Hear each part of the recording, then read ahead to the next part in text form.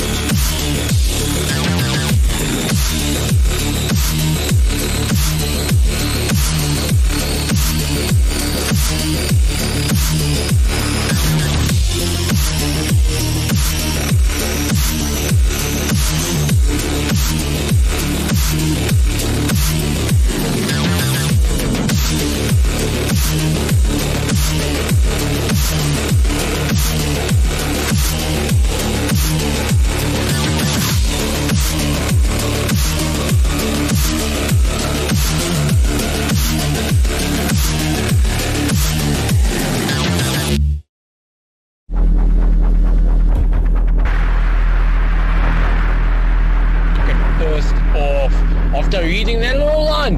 I will be arrested for not taking a fucking vaccine. This is not a fucking joke anymore. This is fucking dead serious. I am fucking dead serious. These people don't know who the fuck they're actually playing with. Yeah, in a group they might come and fucking intimidate me and whatnot, but fuck, they do not understand what the fuck just one person like myself is capable of. They do not fucking understand. No fucking vaccine or mRNA will ever flow through my fucking blood. Never! I will fucking die fucking fighting for my forefathers and my fucking lineage. Fuck these motherfuckers!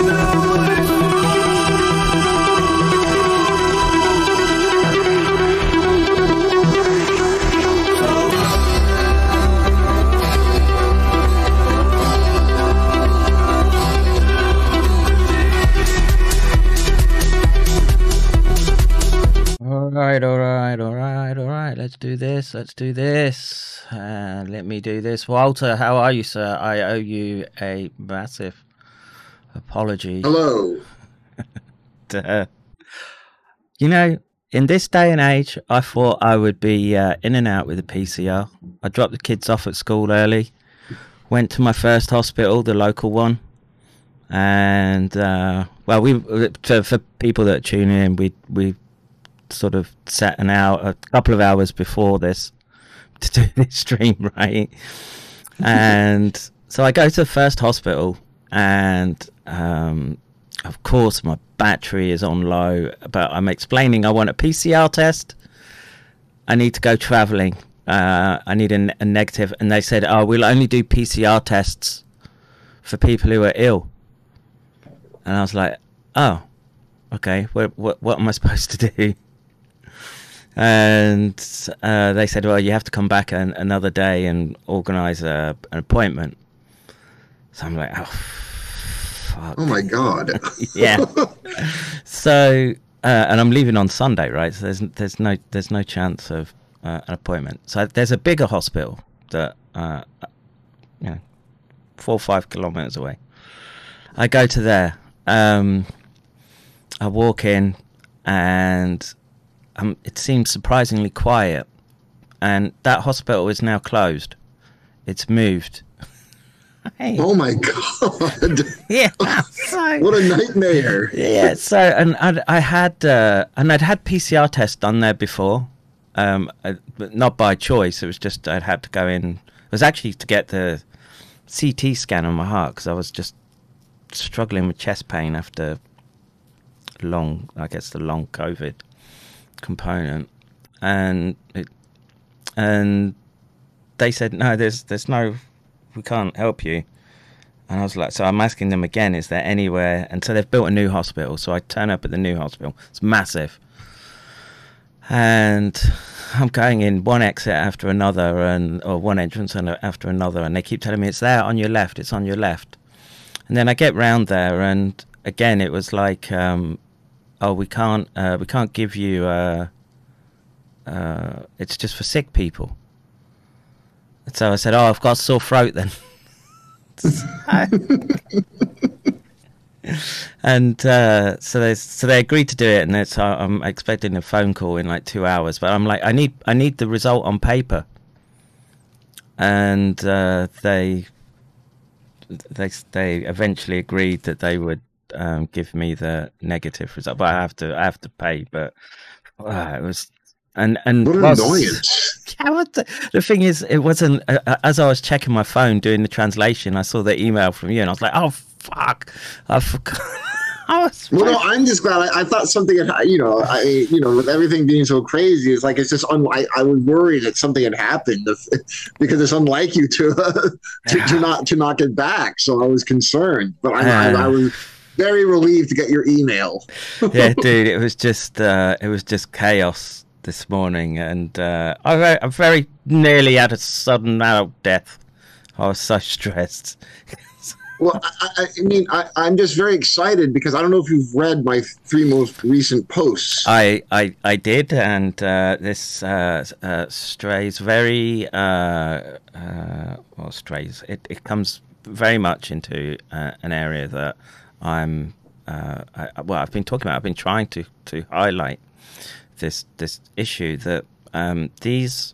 So I consider them extended basal ganglia structures. Amygdala, hippocampus exist outside of like what's the canonical basal ganglia structures, which is the striatum and pallidum and subthalamic and thalamic nuclei. But they're deep forebrain nuclei that do have a lot of reciprocal connections between these areas, either via cortical input from the cortical regions that are, well, amygdala is complex, right, because it receives a lot of input and sends output to a lot of areas because of it. So many different areas, yeah.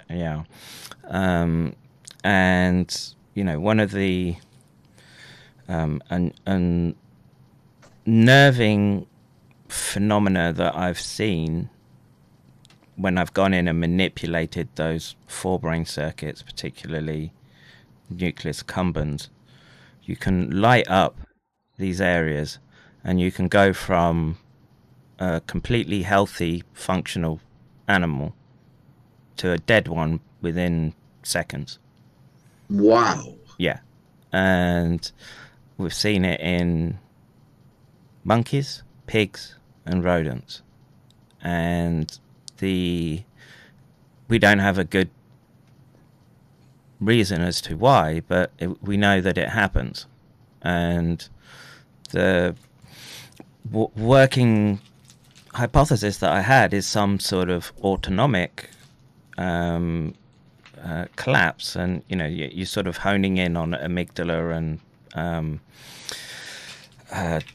cardiac dysrhythmia is where we're at. That's the bleeding edge, Walter. That's where we amazing.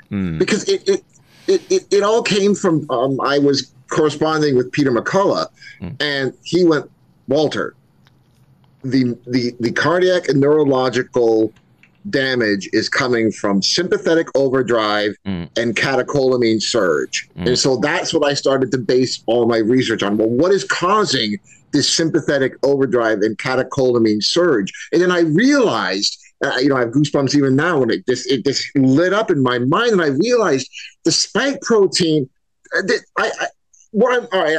I'm fascinated and terrified at the same time, because I think we might be dealing with something like rabies, where the ultimate goal of the spike protein, I mean, yes, it attacks the endothelium. Now, I've been talking with J.J. Couey as well, and I think the spike protein mRNA, might be where it's hiding out and replicating the spike is in the endothelium. Now, that's separate. Brain as well. And the brain is, well, there's endothelium in the brain, of course. So the spike protein, and if you notice in the study I found where they've noticed massive changes in the amygdala. So what I think is happening is that the spike protein is affecting the amygdala, which is causing sympathetic overdrive, and also because of the NACHR receptors in the brain, that it's an agonist to those, and that's inducing the catecholamine surge. So independent of anything with the heart, the brain is what I believe. And I think when you look at it, long COVID is simply a state of constant sympathetic overdrive. The sympathetic nervous system is put on turbo, and it's locked there because of the spike protein's damage. Now, I don't know if it's simply signaling damage or both to the amygdala and the structures around it. That's what I wanted to talk with you about. Could it just be signaling? Is it lesions? Is it a combination of the two? Is it the microvasculature? Is it all three? All of the above. All of the above. It is all the above. Okay. And it is all the above. It will depend on the individual, right? Some people are going to be more susceptible along one avenue than another, and some monkeys, it didn't matter how many times you went in and lit that area up, they would be all right. Others, you went in, lit it up, and boom, you've got really? You've got a dead monkey in seconds to minutes. And it's so fast, right? It's so fast that even though you're watching like on cameras, right? So you've got real-time feedback of what's happening. You're not in the same isolated room as the animal, but we've got multiple cameras that are watching, and I mean, in retrospect, should we have had a EKG monitor on? But it's very difficult to do that with a monkey. Understandable. An awake one, but honestly, they can, like, the eyes will stay open. They'll just sort of eventually realize that everything's just sort of frozen, and you just after a while I got keyed into the the signals that would be happening. But were that to happen to some animal or some person who was doing their normal activity, I think it would look very much like what we're seeing right now, which is, people are walking along and then boom, they're face down on the concrete, and it's every day we're seeing. And they can't be revived. The fibrillation doesn't work. They can't. The nerves are gone, or the signaling is just the whole apparatus is obliterated.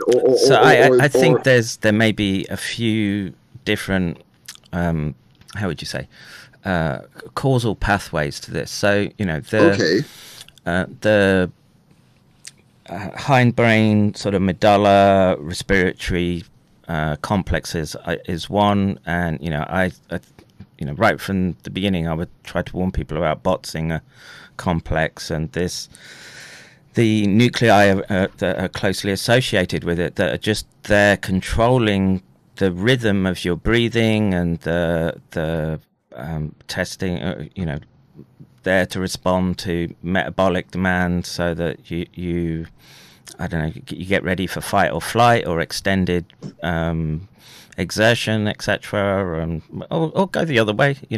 People who are meditating and what have you, that's sort of like a top-down control onto these lower autonomic centers. And my concern is, and there seems to be papers now appearing which are finding some evidence of injury in those regions, and I knew it. And in that instance, if you can't, it would be like trying to turn a car over with the defib. But if there's nothing there to sort of pick the rhythm up in the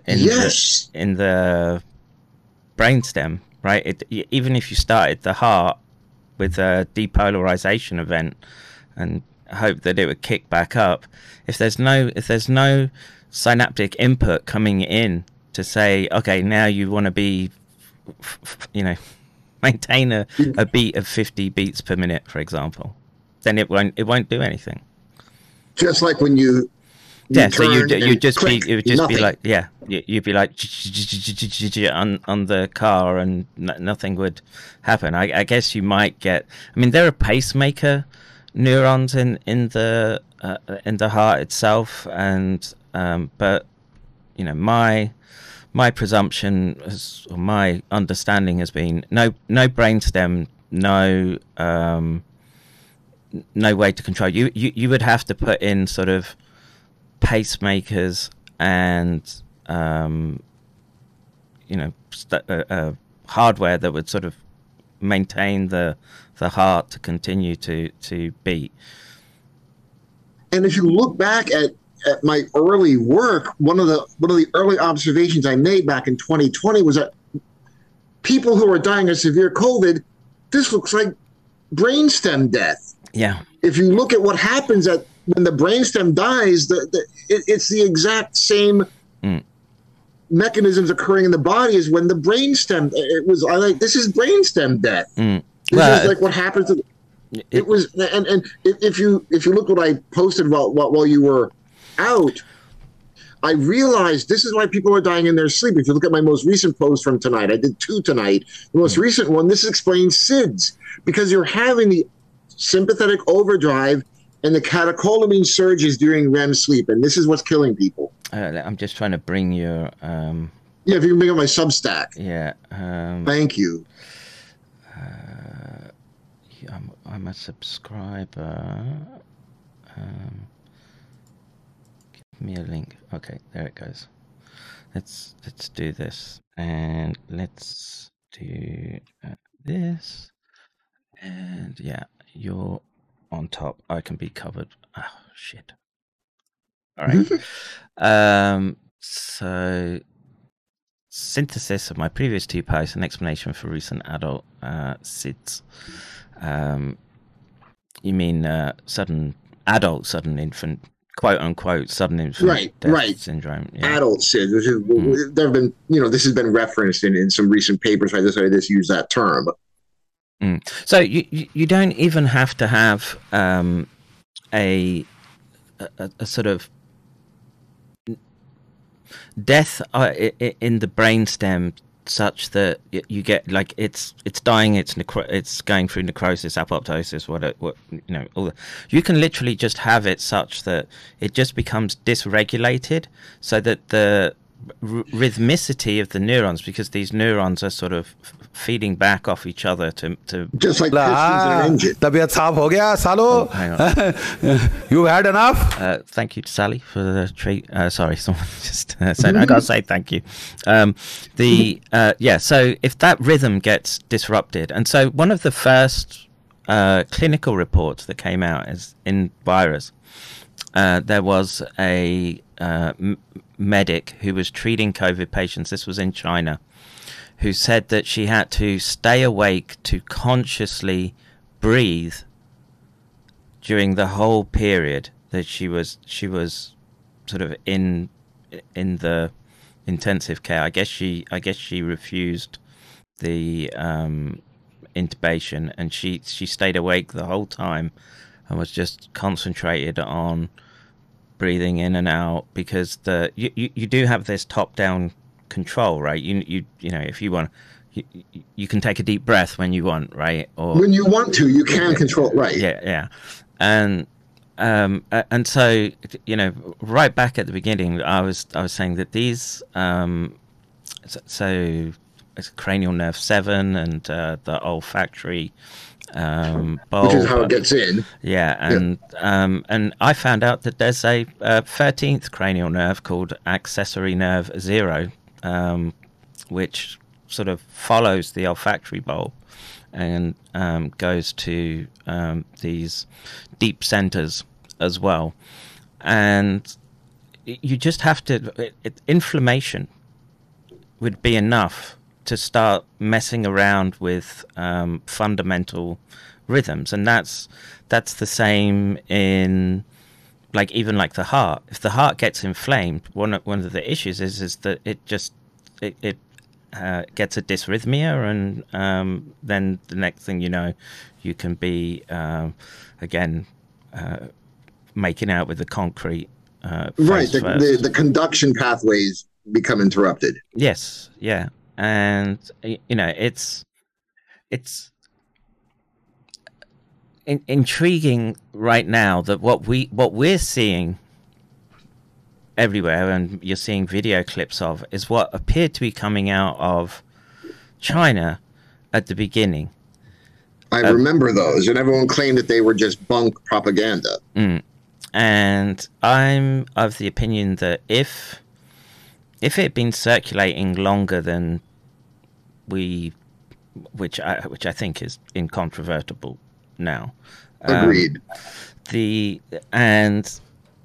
Chinese, who knows what the Chinese were doing and what they knew, and how much they might have, they had vaccines ready to roll out, etc. Who knows what they might have tried? And I'm less ready to dismiss those images.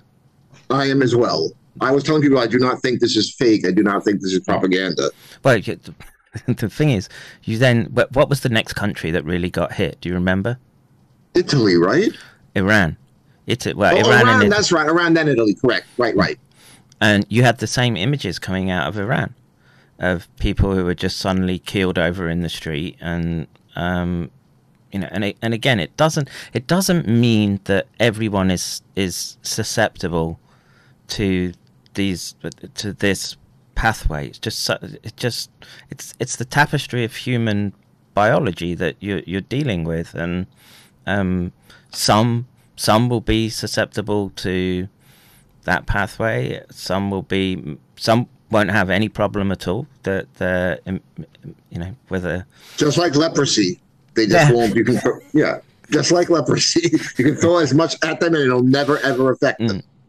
And this is the sort of wonder of the immune system, right? That or not just the immune system, but just biology in general, and the danger of the synthetic approach, because what you're doing is you're keying everyone into having the same response, right? By developing an immune response to the I'll say artificial, but the spike protein as translated by the body after gene transfection. I'm trying to be YouTube safe here. Circumspect, yes. Yeah. So, there's a lot of biology and neuroscience which would support your premise, and the question is who's going to test it. And well, I think we have to. And my question is: does repeated exposure to the spike protein does it wear down the body's ability to prevent this mechanism?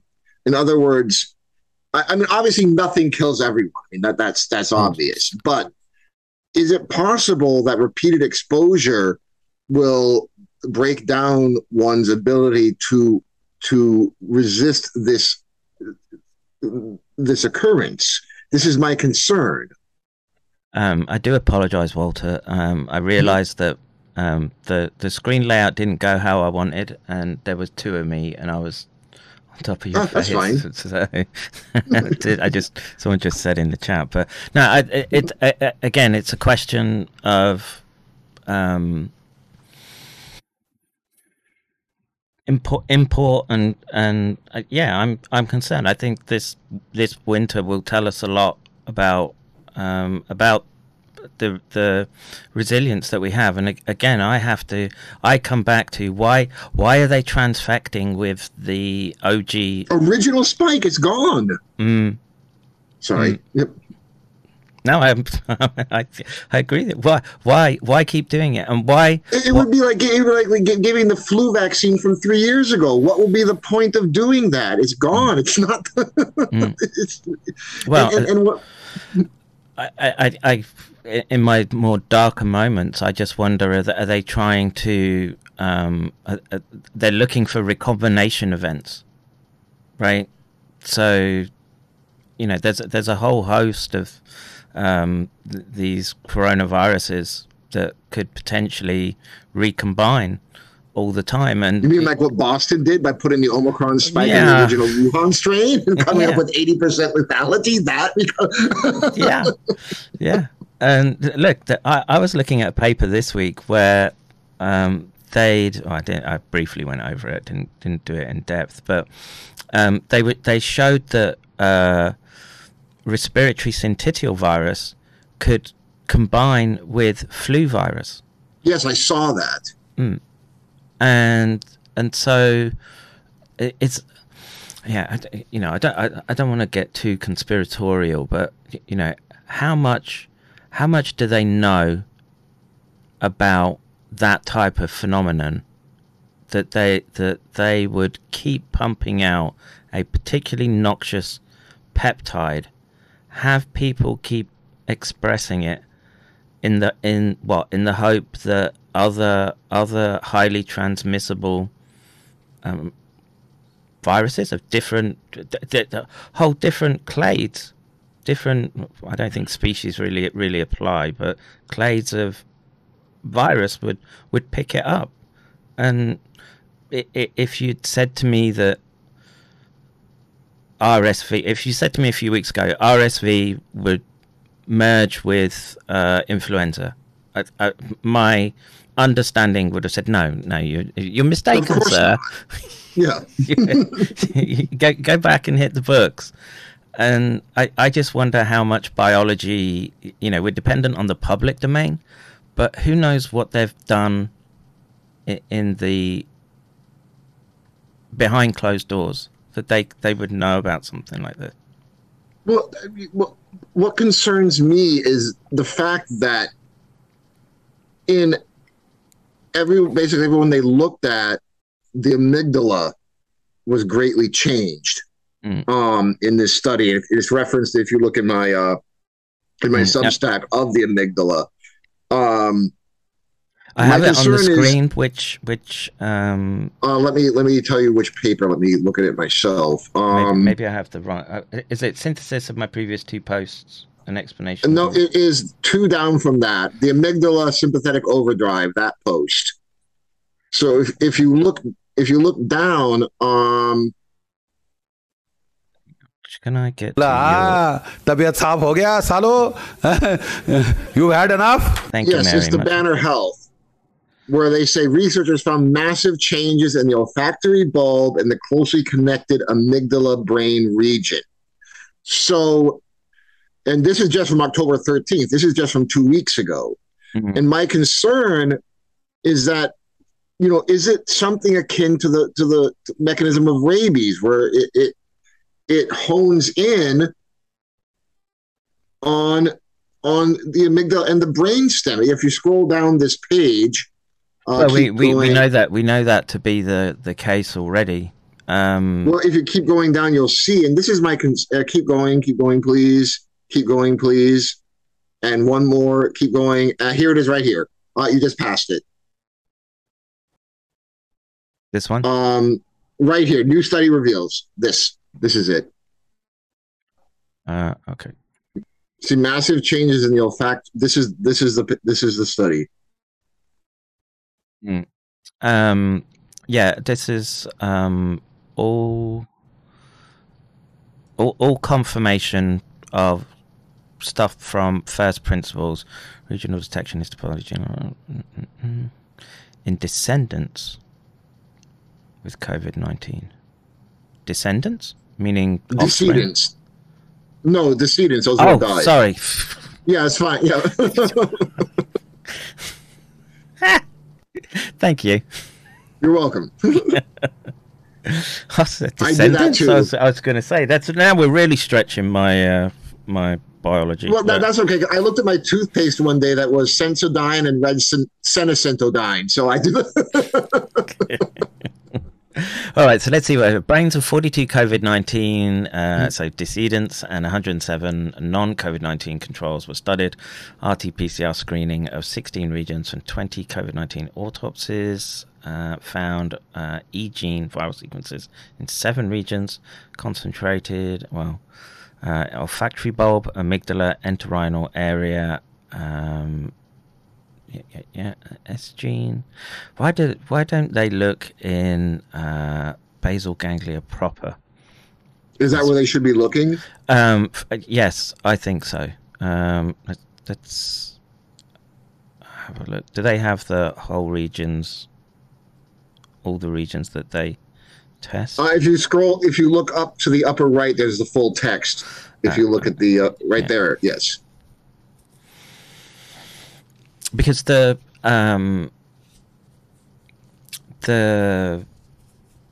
basal ganglia, and it's sort of a lot of input converges onto it, and there's a lot of sort of crosstalk in those regions. And if we have a transsynaptic pathogen, and especially if it gets in through olfactory bulb, because that goes straight to the limbic regions, and yes, you have a limbic cortex, but there's a lot of your the basal ganglia structure. It's a lot of it is limbic processing, because you have to, and closely linked with motor, because you often have to make how would you say, quick reflexive changes to behavior, and sense of smell is one of those where it's like an environmental sensor that if you think about it, is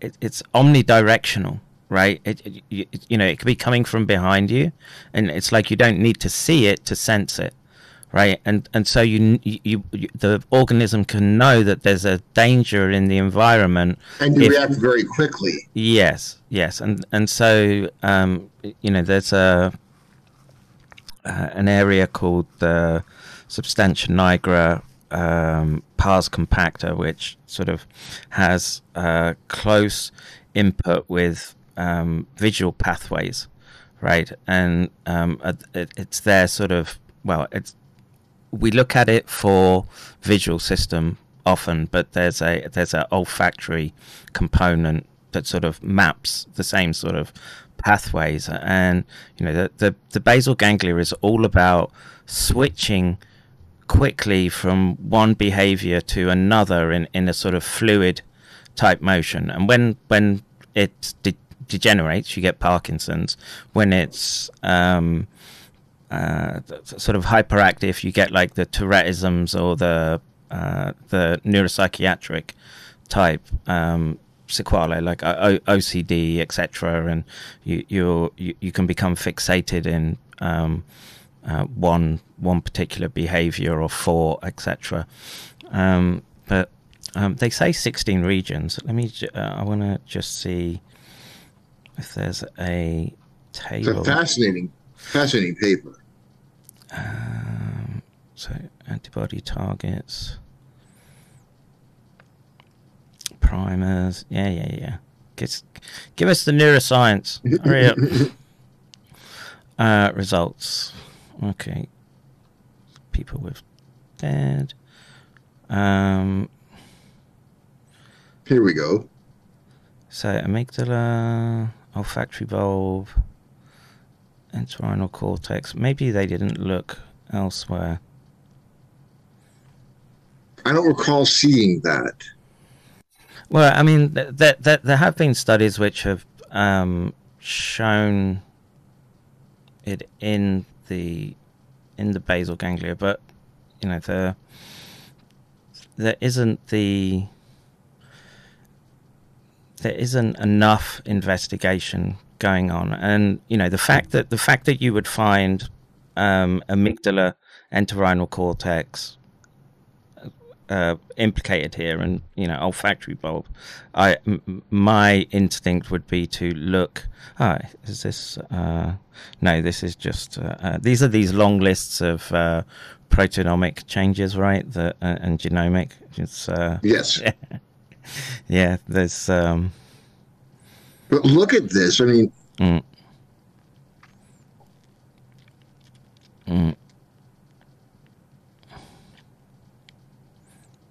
yes, it's not a surprise to me. Now the question becomes in your hypothesis is there a knock-on effect that would impact the autonomic nervous system to cause a sudden cardiac arrest? Well, yes. If you go back to my post, you'll see that. And the Takotsubo syndrome, yeah, which is being seen post-vaccination and post-COVID, both. And the papers are right here for both. If you go back if you go back up, you'll see with the sympathetic overdrive.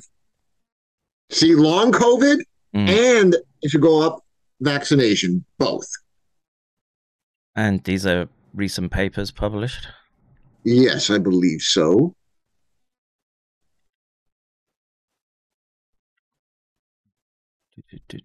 So very early on, there were two teenagers post-vaccine.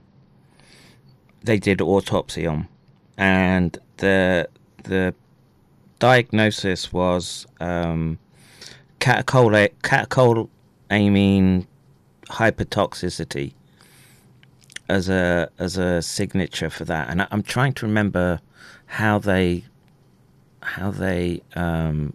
quantified that, and it was, if I remember, it was to do with a sort of necrosis pattern that appeared, a very particular necrosis pattern. And I actually had Dr. Fleming on to sort of describe the pathology in that case, because it's sort of outside of my wheelhouse, as it were. My area is, all these regions impinge onto areas that have to be involved in fast autonomic control. And let's say just the metric that you use is fight or flight. Well, not just fight or flight. Mating as well is another sort of visceral sort of behavior that you change very quickly to. And sports, yeah. But my point here is that in other words, there could be many. There could be the acute, which might have necrosis, but this is following vaccination, which is acute, but then long COVID, which would be chronic. And this is my point: is that it's the same result, but it might be occurring slightly differently. But in other words, it could be necrosis acutely, but it could be NACHR agonist chronically.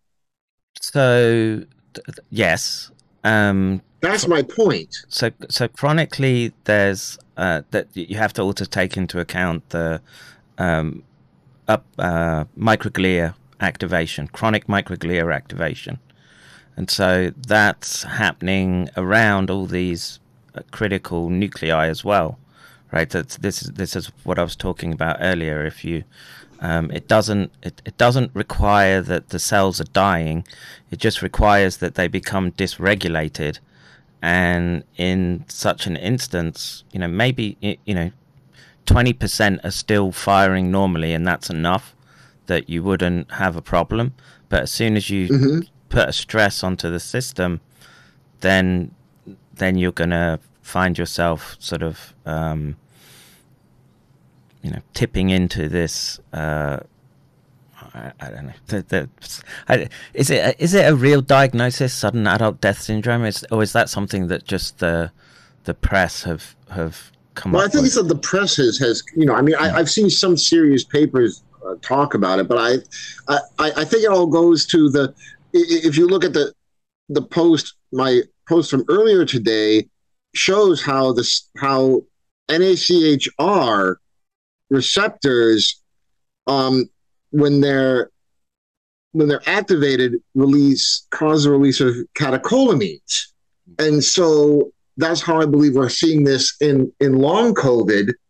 And what I'm concerned about is, in other words, it's as if that moment when you're like, if you've ever had sort of when your body is suffering from pain and stress, but it's almost as if you're not aware of it. I don't, because as far as I know, endothelial cells don't have pain receptors, right?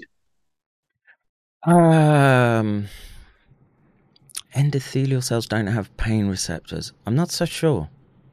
Because I don't know of anyone who has pain when they're and I wanted to ask you that question because I can't find any evidence that they do. Because if they don't, then your body could be having the same reaction because of the immense microvascular damage, but you don't feel the pain. Receptors that look, but I can't find any evidence that they have pain receptors. So the neuroscience answer that I give to that is there's no pain receptors in the brain, surprisingly, right? And there's endothelium in the brain. There's endothelial cells in the brain. Yeah, let me just. I wanted to ask you that because it's important. Because if there are no pain receptors in the endothelium, then your body could be going through the reactions of tremendous injury, and yet you're not aware of it. And I think this could be very important. And that's why I wanted to ask you. I can't find any pain receptors, or the nociceptor, right? I can't find any of those in the endothelium. I've looked for this myself, and I can't find any. So my assumption is that the endothelium feels no pain when it's injured. And if you're having a vast just a vast systemic. quick look, and Yeah. endothelial cells contribute to hyperalgesia. Endothelial hyperalgesia. My instinct is to say that I would be surprised if there isn't in the endothelium, because it's. But you don't feel, but cerebrovascular injury, you don't feel it. You know, when there's microvascular injury in the brain, you're not feeling any pain. Yeah, it's a good question. I don't think there are. Oh, I'll just people in the chat say pain isn't real. Well, So Maples, he's a doctor, says cells don't feel pain as far as I know. However, they do have one pain receptor, TRPV1.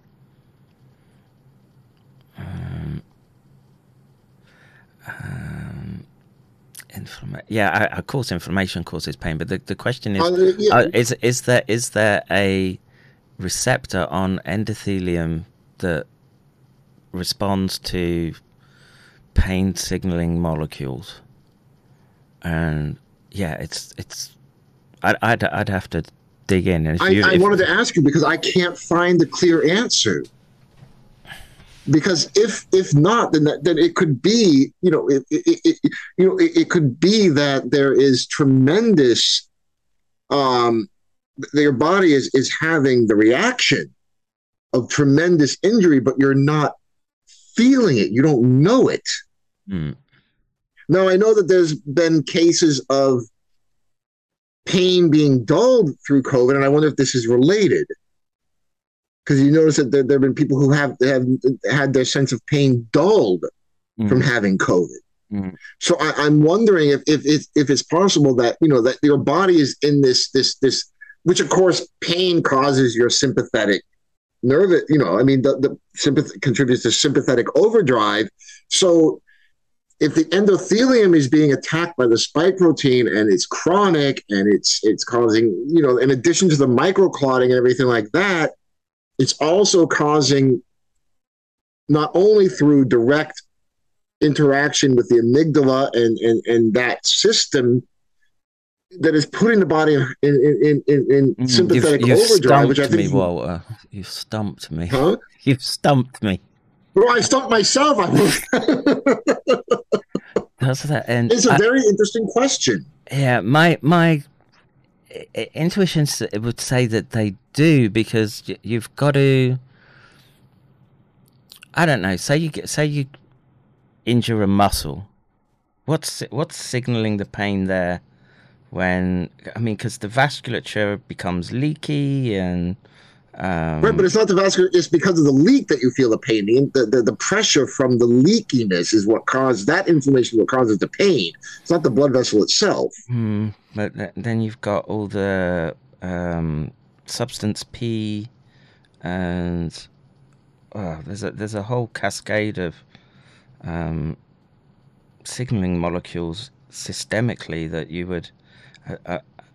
It would seem counterintuitive to me that they wouldn't have a receptor. And I want to just go back to what Maples was saying. TRPV1 receptor. Let's just okay. Look for this. Now look, when I say that the brain doesn't feel pain, that's not ever anything I've tested, right? I just took the assumption. That's what people told me, so I believed them, right? But now I'm in a world where I don't believe anything. Receptor TRPV1, pain. TRPV1 receptors are non-selective cation channels that are sensitized from noxious stimuli, leading to inflammatory conditions and pain. Yeah, but where are they located?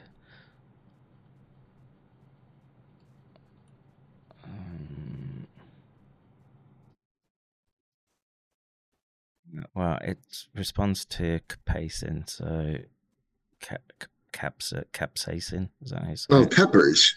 Yeah.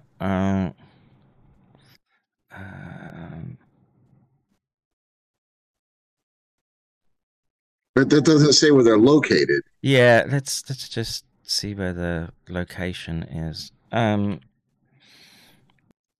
Because when they say the brain doesn't feel pain, but you still get headaches, right? And so my assumption would have been that it's vasculature that would be causing that, because abnormal blood flow is associated with sort of migraine and. But I've always thought that but to me that's because the blood vessels become leaky because of the inflammation, and it's that fluid that leaks out that causes the pressure and the pain. Is my understanding. No, there seem to be a peripheral and central nervous system receptor found on nociceptive peripheral nervous system. No, nothing for. Yeah, I don't see them in the endothelium. Yeah, endothelial. Very, very good question. I've been looking for this for days, and I can't find an answer either way. Yeah, so me just plugging into it's not gonna help, is it? Endothelial. No, I've tried this. I can't find an answer. Endothelin receptor. But that's endothelin. That's not the endothelial cell itself. Yeah, but if they're part of the endothelial cells, because it'll be a receptor on the cells. So endogenous endothelin peptides participate. Yeah, I don't know. This is something now that I'm going to have to. It's a fascinating question, and I don't know how to find the answer. So I mean, sort of moving on from that, the point being, you think that because there isn't a well-honed pain perceiving mechanism as part of the endothelium, that you have this, you can start developing these, all the pathways of injury are activated, but there's no pain. So, in other words, you know how you are, like if you have like a God forbid a kidney stone or something like that, how the sympathetic nervous system, and I've had a few. They're excruciating. Right, yeah, I've had one, but to me, so many people from what I hear about long COVID, it's almost like, without the kidney pain, of course, but their body is in that state. And they can't sleep. They can't, everything is on edge, and the heart, it's almost as if all the pathways are activated of severe pain, but there's no pain being felt. And I'm just wondering if the injury done to the endothelium, which is so much, is activating these pathways, yet there's no pain receptor that letting you know what's causing it. And if you look at the sympathetic overdrive, I'm trying to figure out what could cause such an unbelievable sympathetic overdrive, and that could be a contributing factor. It certainly makes sense. I just don't know how to prove it. Well, this is where it's important to start getting to the bench work, and that's priority number one when we get back, is to start with rodents at least. Just so part of what I want to do is sort of constant behavioral surveillance, because that's a good way of telling whether an animal is in distress, right? You check normal motor behaviors, and in a normal case there'll be some exploratory behavior, there'll be grooming, and the animal will sort of switch between behaviors. But then if they're in a state of ill health, then often they'll stay in one spot. The fur gets a bit matted, etc., and they don't move. And so one of the things that I want to do is expose them to spike, and then see how much the normal behavior is impacted. And it might be that you don't see anything, but you open them up, and then you'll find the signatures for the clotting and the microvascular damage. Yeah. But in this instance, where to look for the microvascular damage outside of the injection site. That's the tough. Well, what makes me think is that, remember COVID toes, there was no pain, but they would have the red, the discoloration from what is probably microvascular damage. It's just something you don't hear about much anymore, COVID toes, right? No, you don't. So I'm wondering, is all this the Wuhan spike, which of course brings us full circle to why are they... Anyway, I don't want to think about that, but... Well, no, it's it does need thinking about. It's the big question. Why keep putting in the OG spike? I don't understand. It boggles my mind. I can find no reason for it. Because we know on that spike are all these epitopes that the cholinergic targeting peptides are there. Obviously the prion domain in the receptor binding motif, the furin cleavage site, and this is something that Charles has brought up many a time, which is he's got video of Barrick and I forget the conference. I think it was like 2014, and they specifically say, we would remove things like furin cleavage sites from vaccines because they understood the risk back then, right? And so we have to.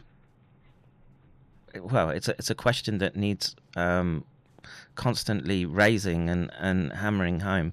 Who made the decision to keep it in, such that and not only that, there are all these flanking sequences that go with the HIV-like epitopes and binding to the dendritic cells. And I was doing a paper this week, which the S2 subunit being causal for amyloidosis.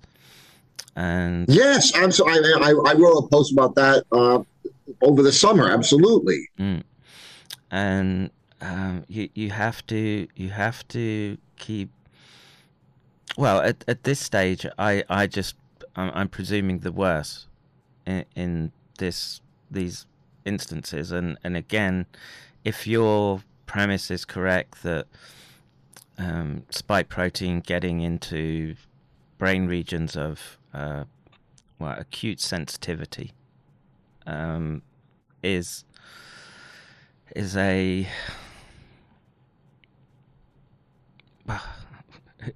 but on the bright side, people need to swing. But there could be on the bright side that the more recent evolution of the spike may not have these effects. So there is some good news potentially in all of this as well. Well, no, so the Omicron in this paper I looked at, the S2 subunit was still amyloidogenic. Oh, it was still? Okay. Yeah. And so again, it's not an easy case of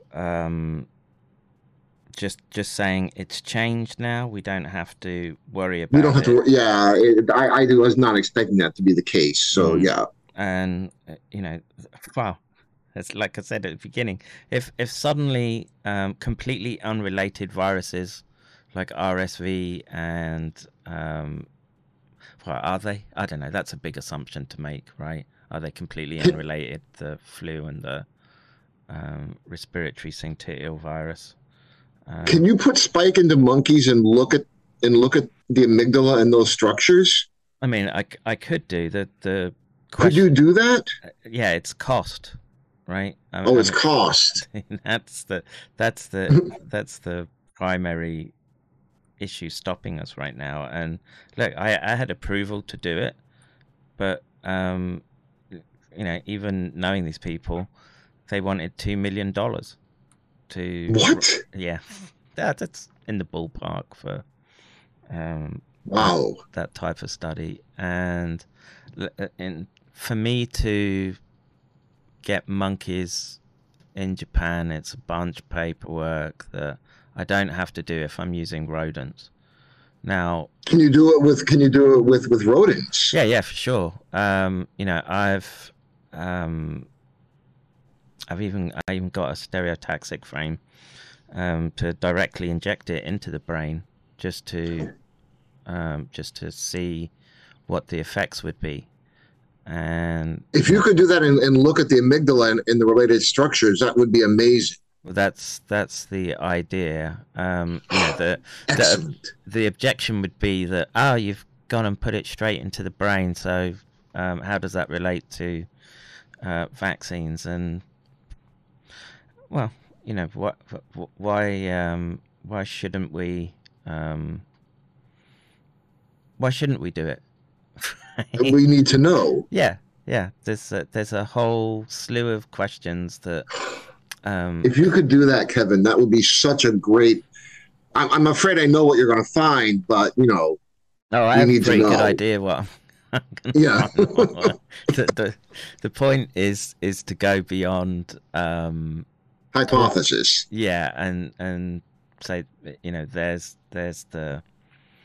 there's your problem, governor. Yes. Well, I think we definitely have some great ideas as to how to move forward. And I really think, think about it. Obesity, diabetes, these are all sympathetic overdrive diseases. So everything is sort of falling into place.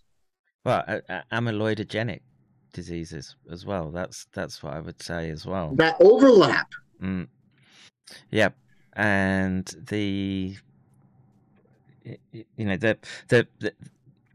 so with trying to find signatures for sympathetic overdrive, right? In a rodent, it's kind of difficult because anything you do, you're handling them, so your immediate blood chemistry is going to be impacted by that, right? So unless well.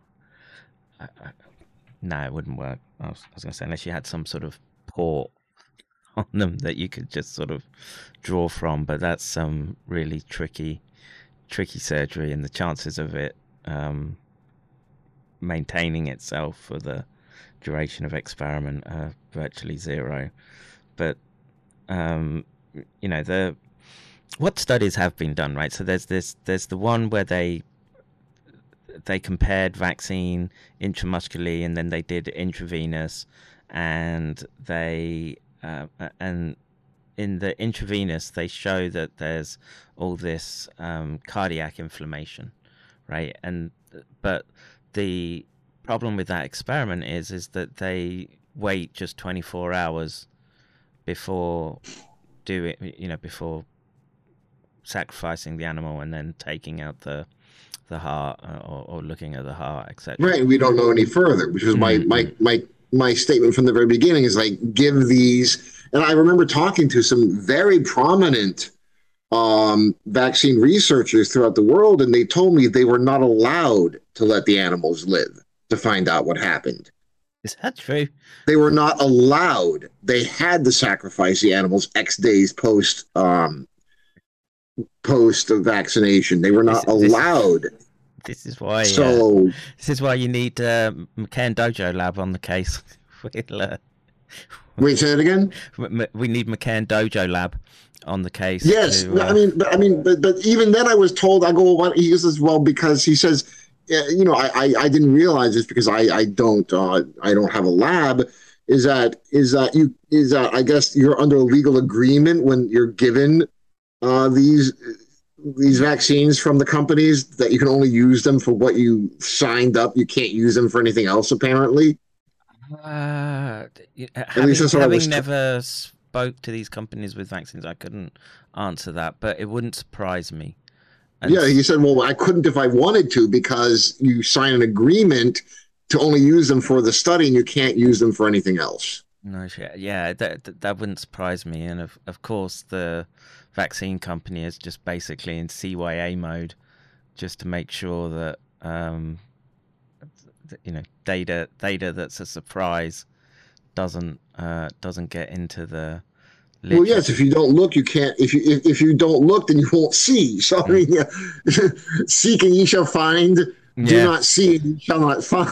You shall not seek. So yeah, and the whole point of the experiments that we're going to do is to look at longer term effects where we we'll put them through boosting schedules, right? And we'll have a cohort that is boosted and we'll keep receiving it IV, and the brain injection you can just do the once. Thank you, Kevin. But there's a whole my hypothesis is that you're gonna see the severe amyloidosis. That's for sure. That's what I want to be able to demonstrate, and if that's the case, in my mind, that should be enough to put a halt to anything approximating a mandate right now. Oh, of course, and I also think you're going to see I believe you'll see all kinds of things happen. So we can get disease model rodents, so cancer, ones that are prone to cancer, colorectal cancer, ones that are hypertensive, ones that are diabetic, and these are all platforms that need testing because look at the insane situation we're in right now, where the I have you over here. I should put you over here, so I'm sort of talking to you at the camera. Okay. I think I'm not ignoring you. It's just the layout is. That's fine. We find ourselves in the bizarre situation where going off 8 rodents, they've given the all clear to this next iteration of the gene transfection technologies, which is an absurd. I can't. To me, that's a complete breakdown of everything that I understood with respect to any drug that's rolled out. It's insane. Yeah. And it's just insane. And not even drugs, even just like medical devices. Right. Anything. Yeah, anything. It's usually. I mean, you see how they've shut down things after a very small number of adverse events and products have been pulled. The whole thing is just completely insane to me. And to me, that just indicates that we're looking at the more darker end of the spectrum here with people's motivations. I don't know what other conclusion to draw. I don't know either, because again, if you just went back to the cholinergic toxicity component, now I don't know how much that's changed in the current circulating variants. I don't, but we do know that they were there in the Wuhan strain, and this was one of the things that I would harp on a lot right at the beginning, because this has a peripherally, it has an impact on your ability to mediate or control inflammation, right? So if we're to believe the pharmacology, right, that these are irreversible well, if you want to call them agonists or irreversible binding to the cholinergic receptors, and basically knocking them out of action, such that subsequent release of choline isn't able to induce the calming effects that you want on these cytokine storms. That's how this feedback loop is occurring, and well, who keeps making the decisions here? And I would continue to expect, like I say, you've done a short-term, medium, and long-term effects. It'll depend where you look, and of course the different, again, comes down to the individual. But if the end point is this long hauler type state that I would argue is going to make you prone to a whole host of other pathologies, right? Because you've been shunted into this state, and I look at it as accelerated aging, right? Because it's absolutely, and that's how I looked at it from the very beginning. But if you're in constant sympathetic overdrive, you will die, and rather quickly. And especially when you throw in a catecholamine surge on top of it, I mean, it's a perfect recipe for instant death. Yeah, to have to be in sympathetic overdrive, basically permanently, and then you throw in a catecholamine surge.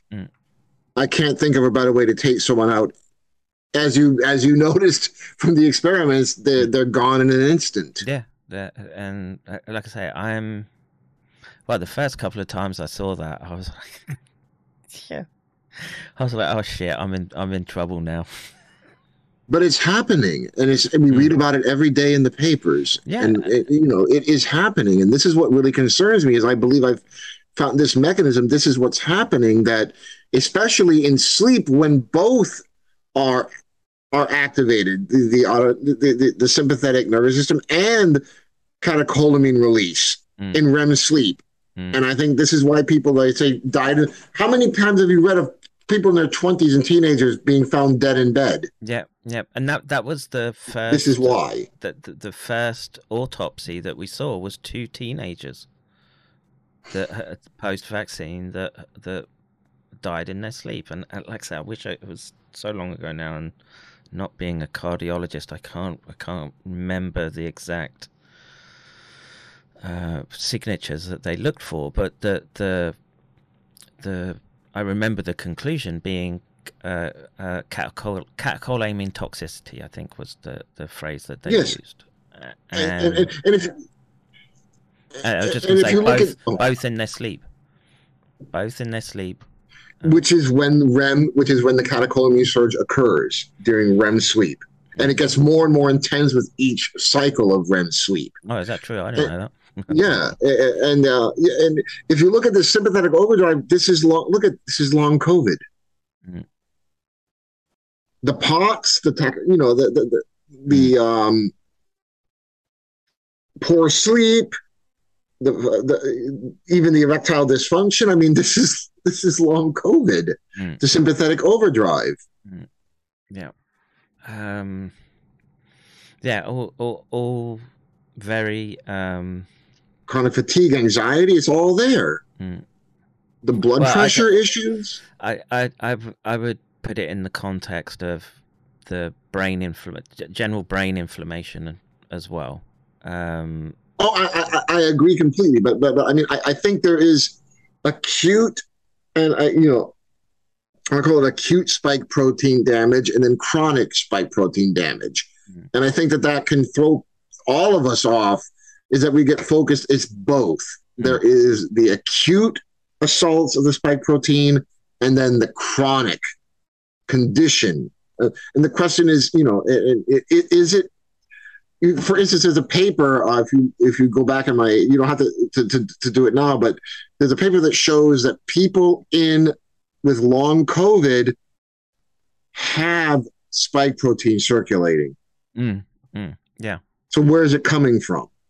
Well, this is why I've always, you have to look at immuno-privileged regions, and the primary one would be the central nervous system. It's the same in HIV, right? That they get them clear systemically of HIV. Saint Nick is in the chat, no doubt. He's correct me, but my understanding was that the reservoir that was the problem was the brain, and they couldn't get the what do you call them, what's the drugs they use? Oh, the protease inhibitors. Protease inhibitors, yeah, they don't pass the blood-brain barrier, so it's a case of, and like HIV, it's probably like SARS, it's probably in there, and knows it doesn't have to churn out huge amounts of copies. It's in a place where it can sort of, I'm in here now, and I can wait for the next illness to come along, and then I can, when the immune system is busy, I can send out a whole bunch of extra copies of myself, and these are tricky. I don't want to infer conscious intent to the virus, but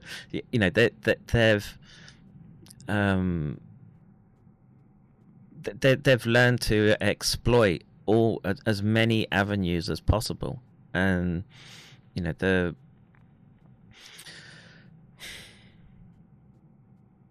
it's brain, and where else, central nervous system. I don't know anywhere else that would be that prone to the degree of protection that the central nervous system has. So, like I say, my working assumption is it's in the brain or central nervous tissue. It's feeding out a constant rate of spike protein, which they're able to detect in these patients. And what do you do to get it under control? I don't know. No one has. That's what I'm working on. Plus there's some evidence that it's very difficult, like a prion, it's very difficult to degrade the spike protein. Dude, you know what? I've got to grab my telephone because that PCR test. Yes, I was supposed to be waiting for a call, but no, that's fine. Of course, I'll put your thing on. Well, it's actually fine because it's 11 o'clock at night here. So if you'd like to, it's been a wonderful session. If you'd like to wrap it up, I think we've said the important things for tonight. Well, I didn't mean to sort of cut you. Well, no, it's fine because it's actually 11 o'clock here, so that would actually work out perfectly. Okay. Then, in that case, I think we've.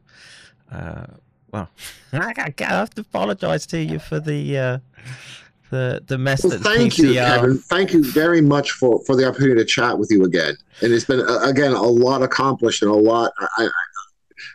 I'm very hopeful that. Well, that's I was. If you want to get some ideas across, and you want to get on some national coverage tomorrow, 9 o'clock. Pacific Standard Time, you can join us for Roundtable on Clyde Lewis show. We go out across the US, biggest radio show on terrestrial US radio. What 9 o'clock AM or PM? PM. 9 o'clock tomorrow night Pacific time. Yeah. That's midnight here. Please send me some links and details, and if I can, I will.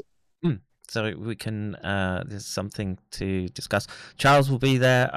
I was hoping Jay, but I haven't heard back from him. But I presume he's still traveling. So, but please, you're more than welcome to. Sorry, it's such short notice, but no, that's right. What's the show again? Clyde Lewis. It's more the sort of conspiracy end of the spectrum, but okay. It's not NPR. But look, the conspiracy theorists were all right. Well, They were all if right. I'm free, then absolutely. When are you traveling? Sunday. Well, if I don't see you, I hope you have a very safe and pleasant journey. Well, thank you very much, Walter. It's always a pleasure. Absolutely. I'll keep streaming for a little bit, folks. I've just got to grab my telephone. Well, thank you, and thank you to all for listening, and have a wonderful evening. And I'm just going to keep riffing on your beautiful diagram here. Thank you. Thank you. Okay. All right. Cheers. Ciao. All right. How do I get out of this? All right. So just bear with me, folks. I've got to get my phone because I had a nightmare this morning with PCR. Just bear with me.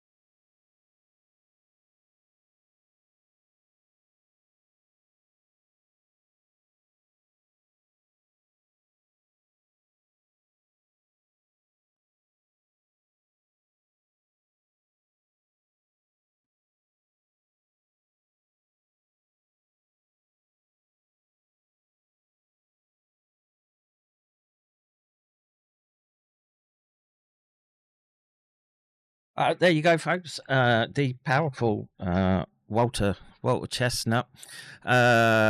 We were right. Don't forget the deadly chemtrails. Yeah.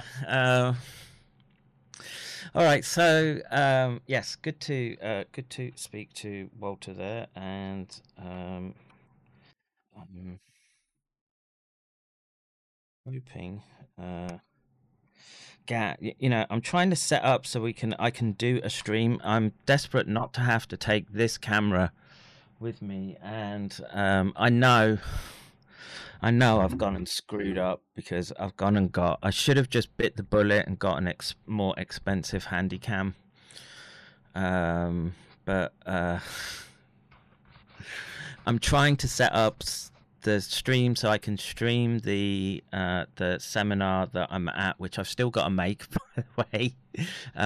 Lots of how should I say? Lots of just running around in the background trying to get things sorted, and I've been trying to. I thought I would have had everything yesterday, didn't arrive till today. And yeah, it's a complete nightmare. So I'm just going to finish up with. I don't want to just sort of hang up on folks. I'm going to read some comments.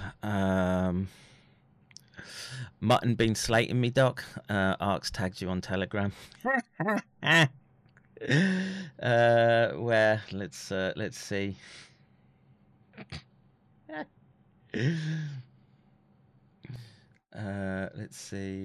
Okay, I have to take your word for it that this person is a member of the BNP. Assume you have no link to prove it.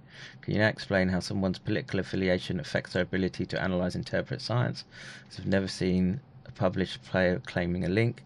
I assume you've not seen his rants, ridiculous claims about prions and other nonsense. He still doesn't get the prions. Oh dear, Mutton Man. Well, all I can say is if everyone's interested in Mutton Man, you can always find him at sweardale.mutton.com. There he is, Mutton Man. Let me just put on my camera here.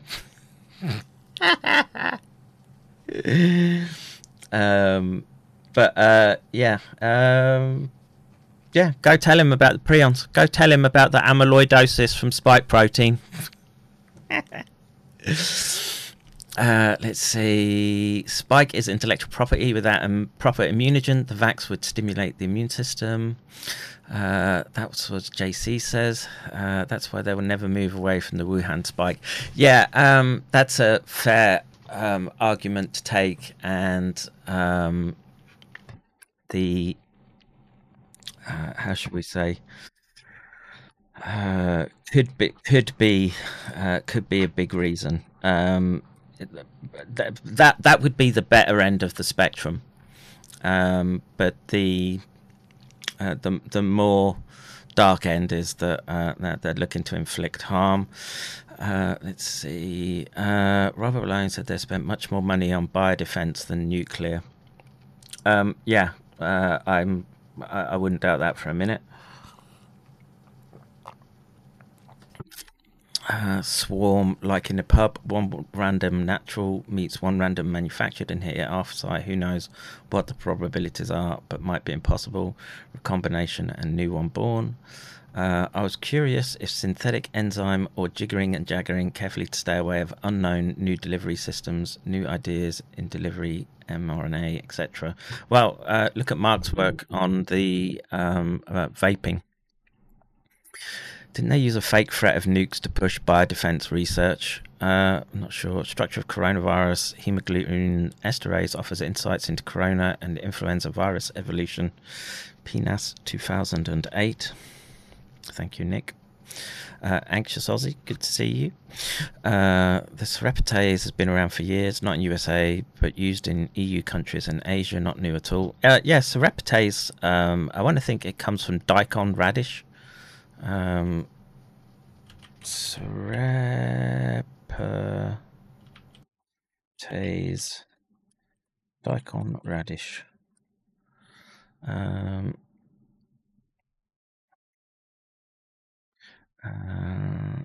Serapatase is the chemical that silkworm produces. Now it's served with daikon radish. Right? I don't know. I have I remember a Japanese person telling me serapatase came from daikon. I don't know how true that is, but daikon radish is good for you. Tastes terrible though. All right, let's see. ACE2 in the brainstem, vagus affecting digestive, salivary, pupillary function, parasympathetic, sympathetic, dysautonomias, interspecies transmission, emergence of novel lessons from bats and birds, trends in microbiology, 2013. It sounds like a One Health nightmare. Let's see. Oops. I still haven't been on Dojo Discord yet, still 2+ years. I have many irons in the fire. My to-do list is slow going. Well, we appreciate you in the chat, Holly. Let's see. Application of Cleveland activation mutants of influenza virus as live vaccines replicating vaccines. St. Nick bombing the chat with some science. Catecholamines are high in hyperadrenergic pots. I'd have no doubts. Speaking of my man Richard, he's due for an interview. I'll be meeting Richard in Texas. Let's see. Angina of chest pain is the main symptom of endothelial dysfunction in coronary arteries. The chest pain is a result of your arteries closing when they should be open. Yeah, look, the question about do endothelial tissues have pain receptors? Now, even if they don't have pain receptors, I would imagine that there are nociceptive nerve endings embedded into endothelia. So I would say that.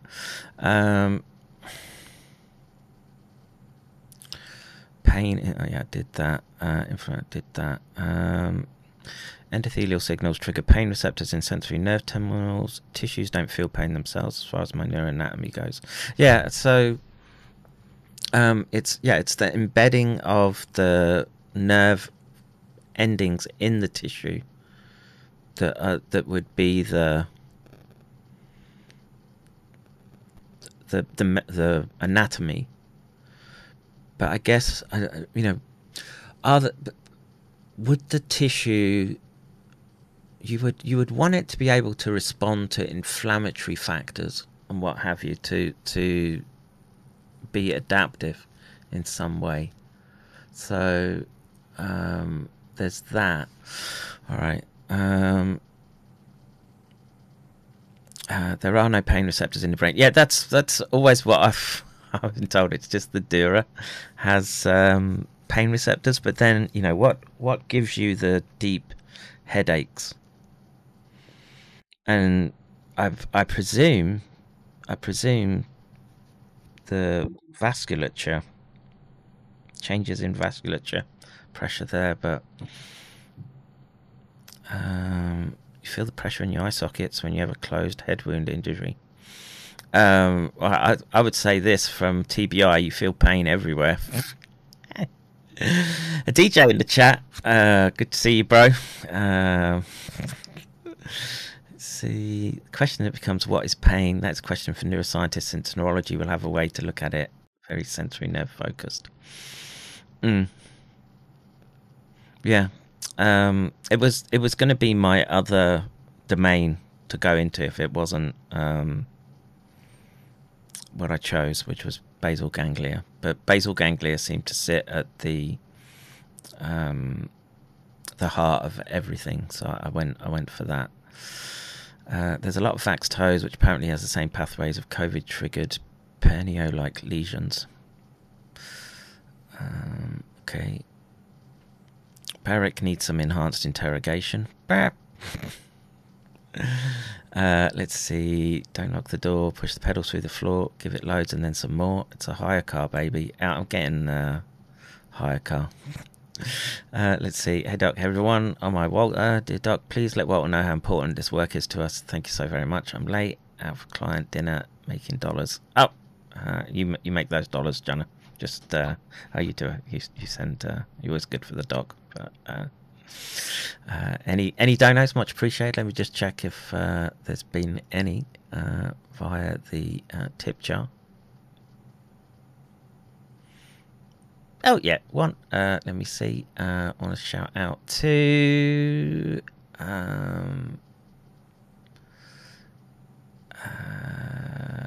someone in Colorado. Got an idea who that is, but thank you, much appreciated.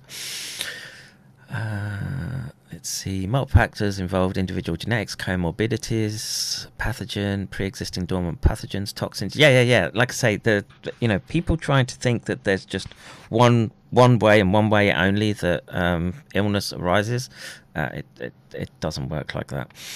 Let's see. My medication is not reducing my high blood pressure. Some days I can't get it below the 175 mark. Seems to stay up all night. Mine was 107/73 today.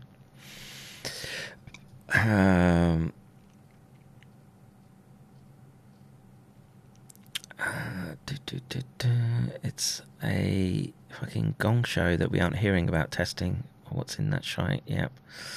I'm not jabbed, I only had Omicron. Also not jabbed, I had flu a year ago but never tested it. Guarfenicin syrup for bad coughs, but used to cure for syphilis. Is that true? I didn't know that. Now when I get syphilis, I don't know what to do. Let's see. Seeing Kev mirrored is blowing my mind, man.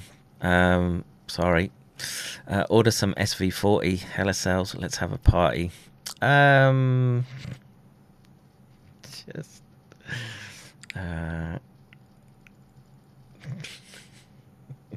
just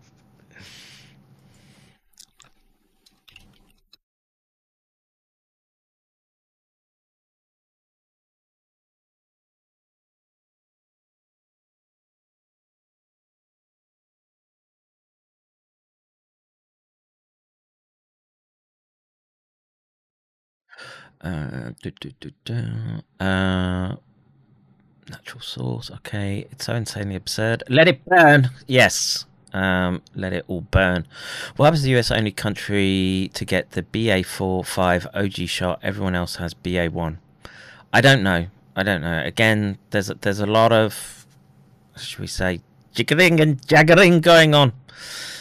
Let's see. I seriously wonder how many people manifested cancer post-COVID jab. A lot. You might want to speak to your doc first to try them together at first. I don't know. Let's see. So many have died. Yeah, and that's the thing to keep in mind, that we're dealing with excess death everywhere, which means that the vaccines haven't done what they were supposed to do. If you want to know if it brings back cancer in remission, I had 2 friends in remission, both vaxxed, both dead now. Oof. That's rough. Let's see. I could make a long list of new medical problems I have post-long COVID. Yeah. And Maple says, exactly what acute and chronic spike damage. Yeah. And again, this is, you have to think on multiple time scales all the time. And what you think the amyloid build-up, that's a slow burn, baby. Let's see. I'm glad I'm drunk again. I wouldn't sleep a wink. Come Betty bye times. Oh, okay. Deep reservoirs are a problem, like herpes. Yep. Doc Kevin is too small on the screen. Well, I hope I've solved that issue right now. I'd rather Kevin and the guest be full screen and without the document on the screen. Well, it made it easier for scrolling through. Let's see. Also, the nervous system is in overdrive constantly. Good for piezoelectric energy harvesting. I don't think we're quite in the Matrix yet. Maybe the glymphatic system is helping act as a reservoir. Maybe. I just don't know enough about that system. I mean, it's mapping and the details of it. It's still very much a new area of research in the neurosciences. Great live work, brother. Scott, replay this. Well, thank you. Please send us a link by email for that. But what do you need me to send you a link for? What day and time again? I will be in Houston. Let me bring that up. I'll be in Houston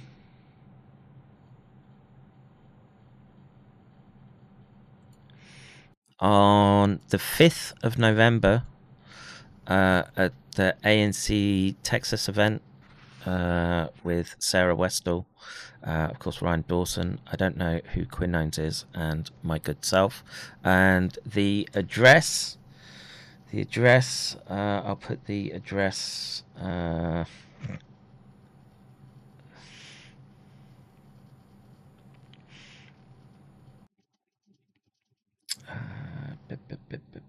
Skype.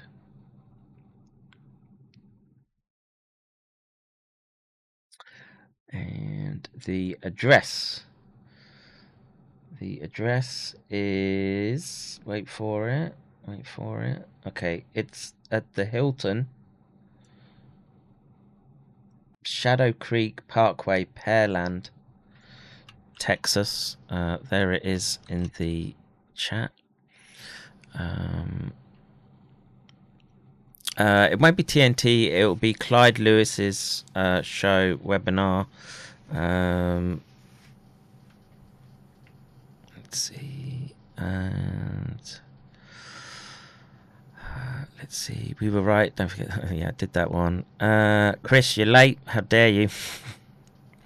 What country does Kev live in? Japan. Where is the seminar taking place? There, I did it again. The Hilton, Shadow Creek Parkway, Pearland, Houston, Texas. Let's see. I think the 5th booster shot is for the Boston University bioweapon. Look, you don't need Boston University to be making these recombinants, right? Look. Is RSV even an RNA virus? RSV.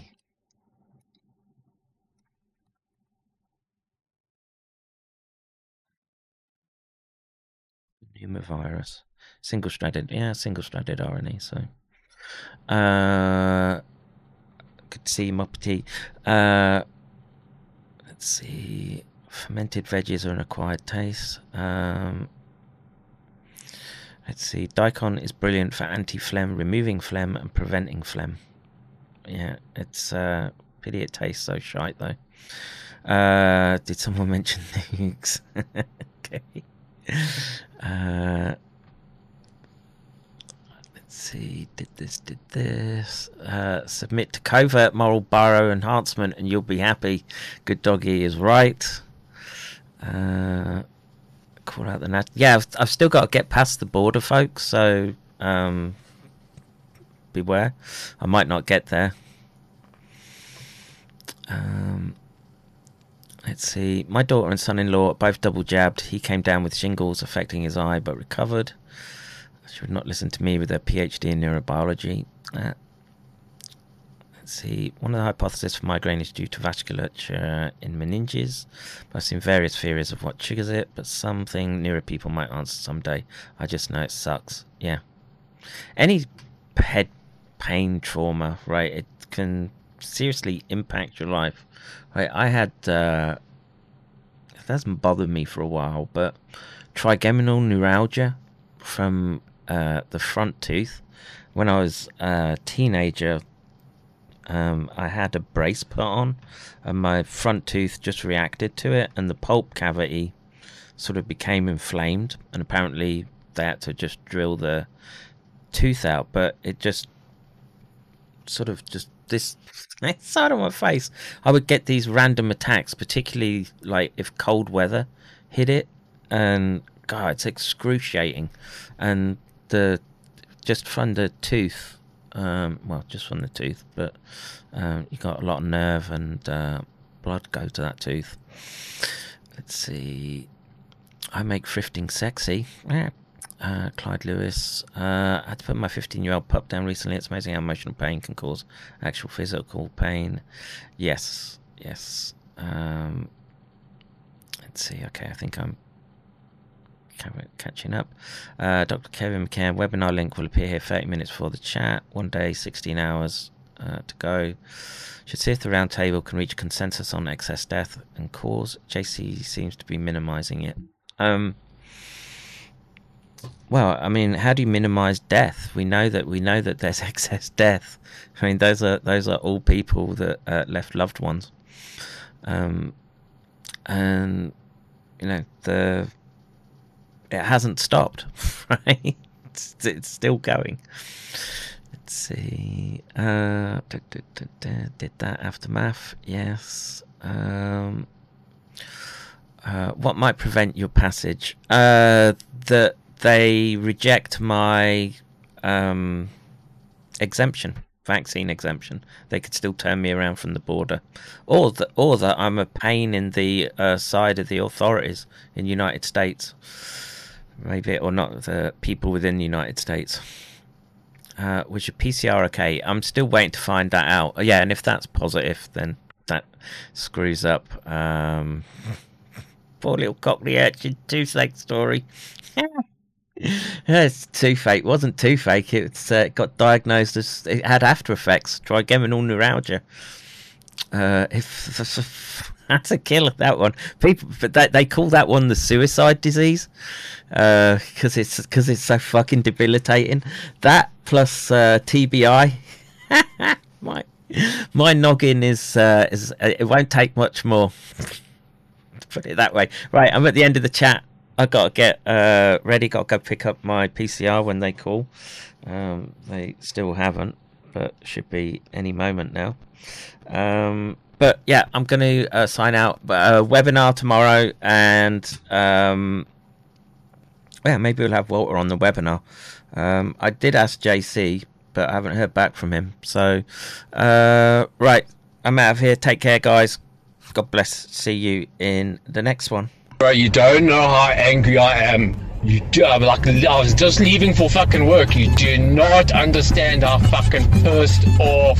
After reading that little line, I will be arrested for not taking a fucking vaccine. Fuck these bastards! I will fucking kill each fucking Kappa. I swear. This is not a fucking joke anymore. This is fucking dead serious. I am fucking dead serious. These people don't know who the fuck they're actually playing with. Fuck these Kappas. No fucking vaccine or mRNA will ever flow through my fucking blood. Never. I will fucking die. Fucking fighting for my fucking abilities and my fucking forefathers and my fucking lineage. Fuck these motherfuckers. All been five. So technically about that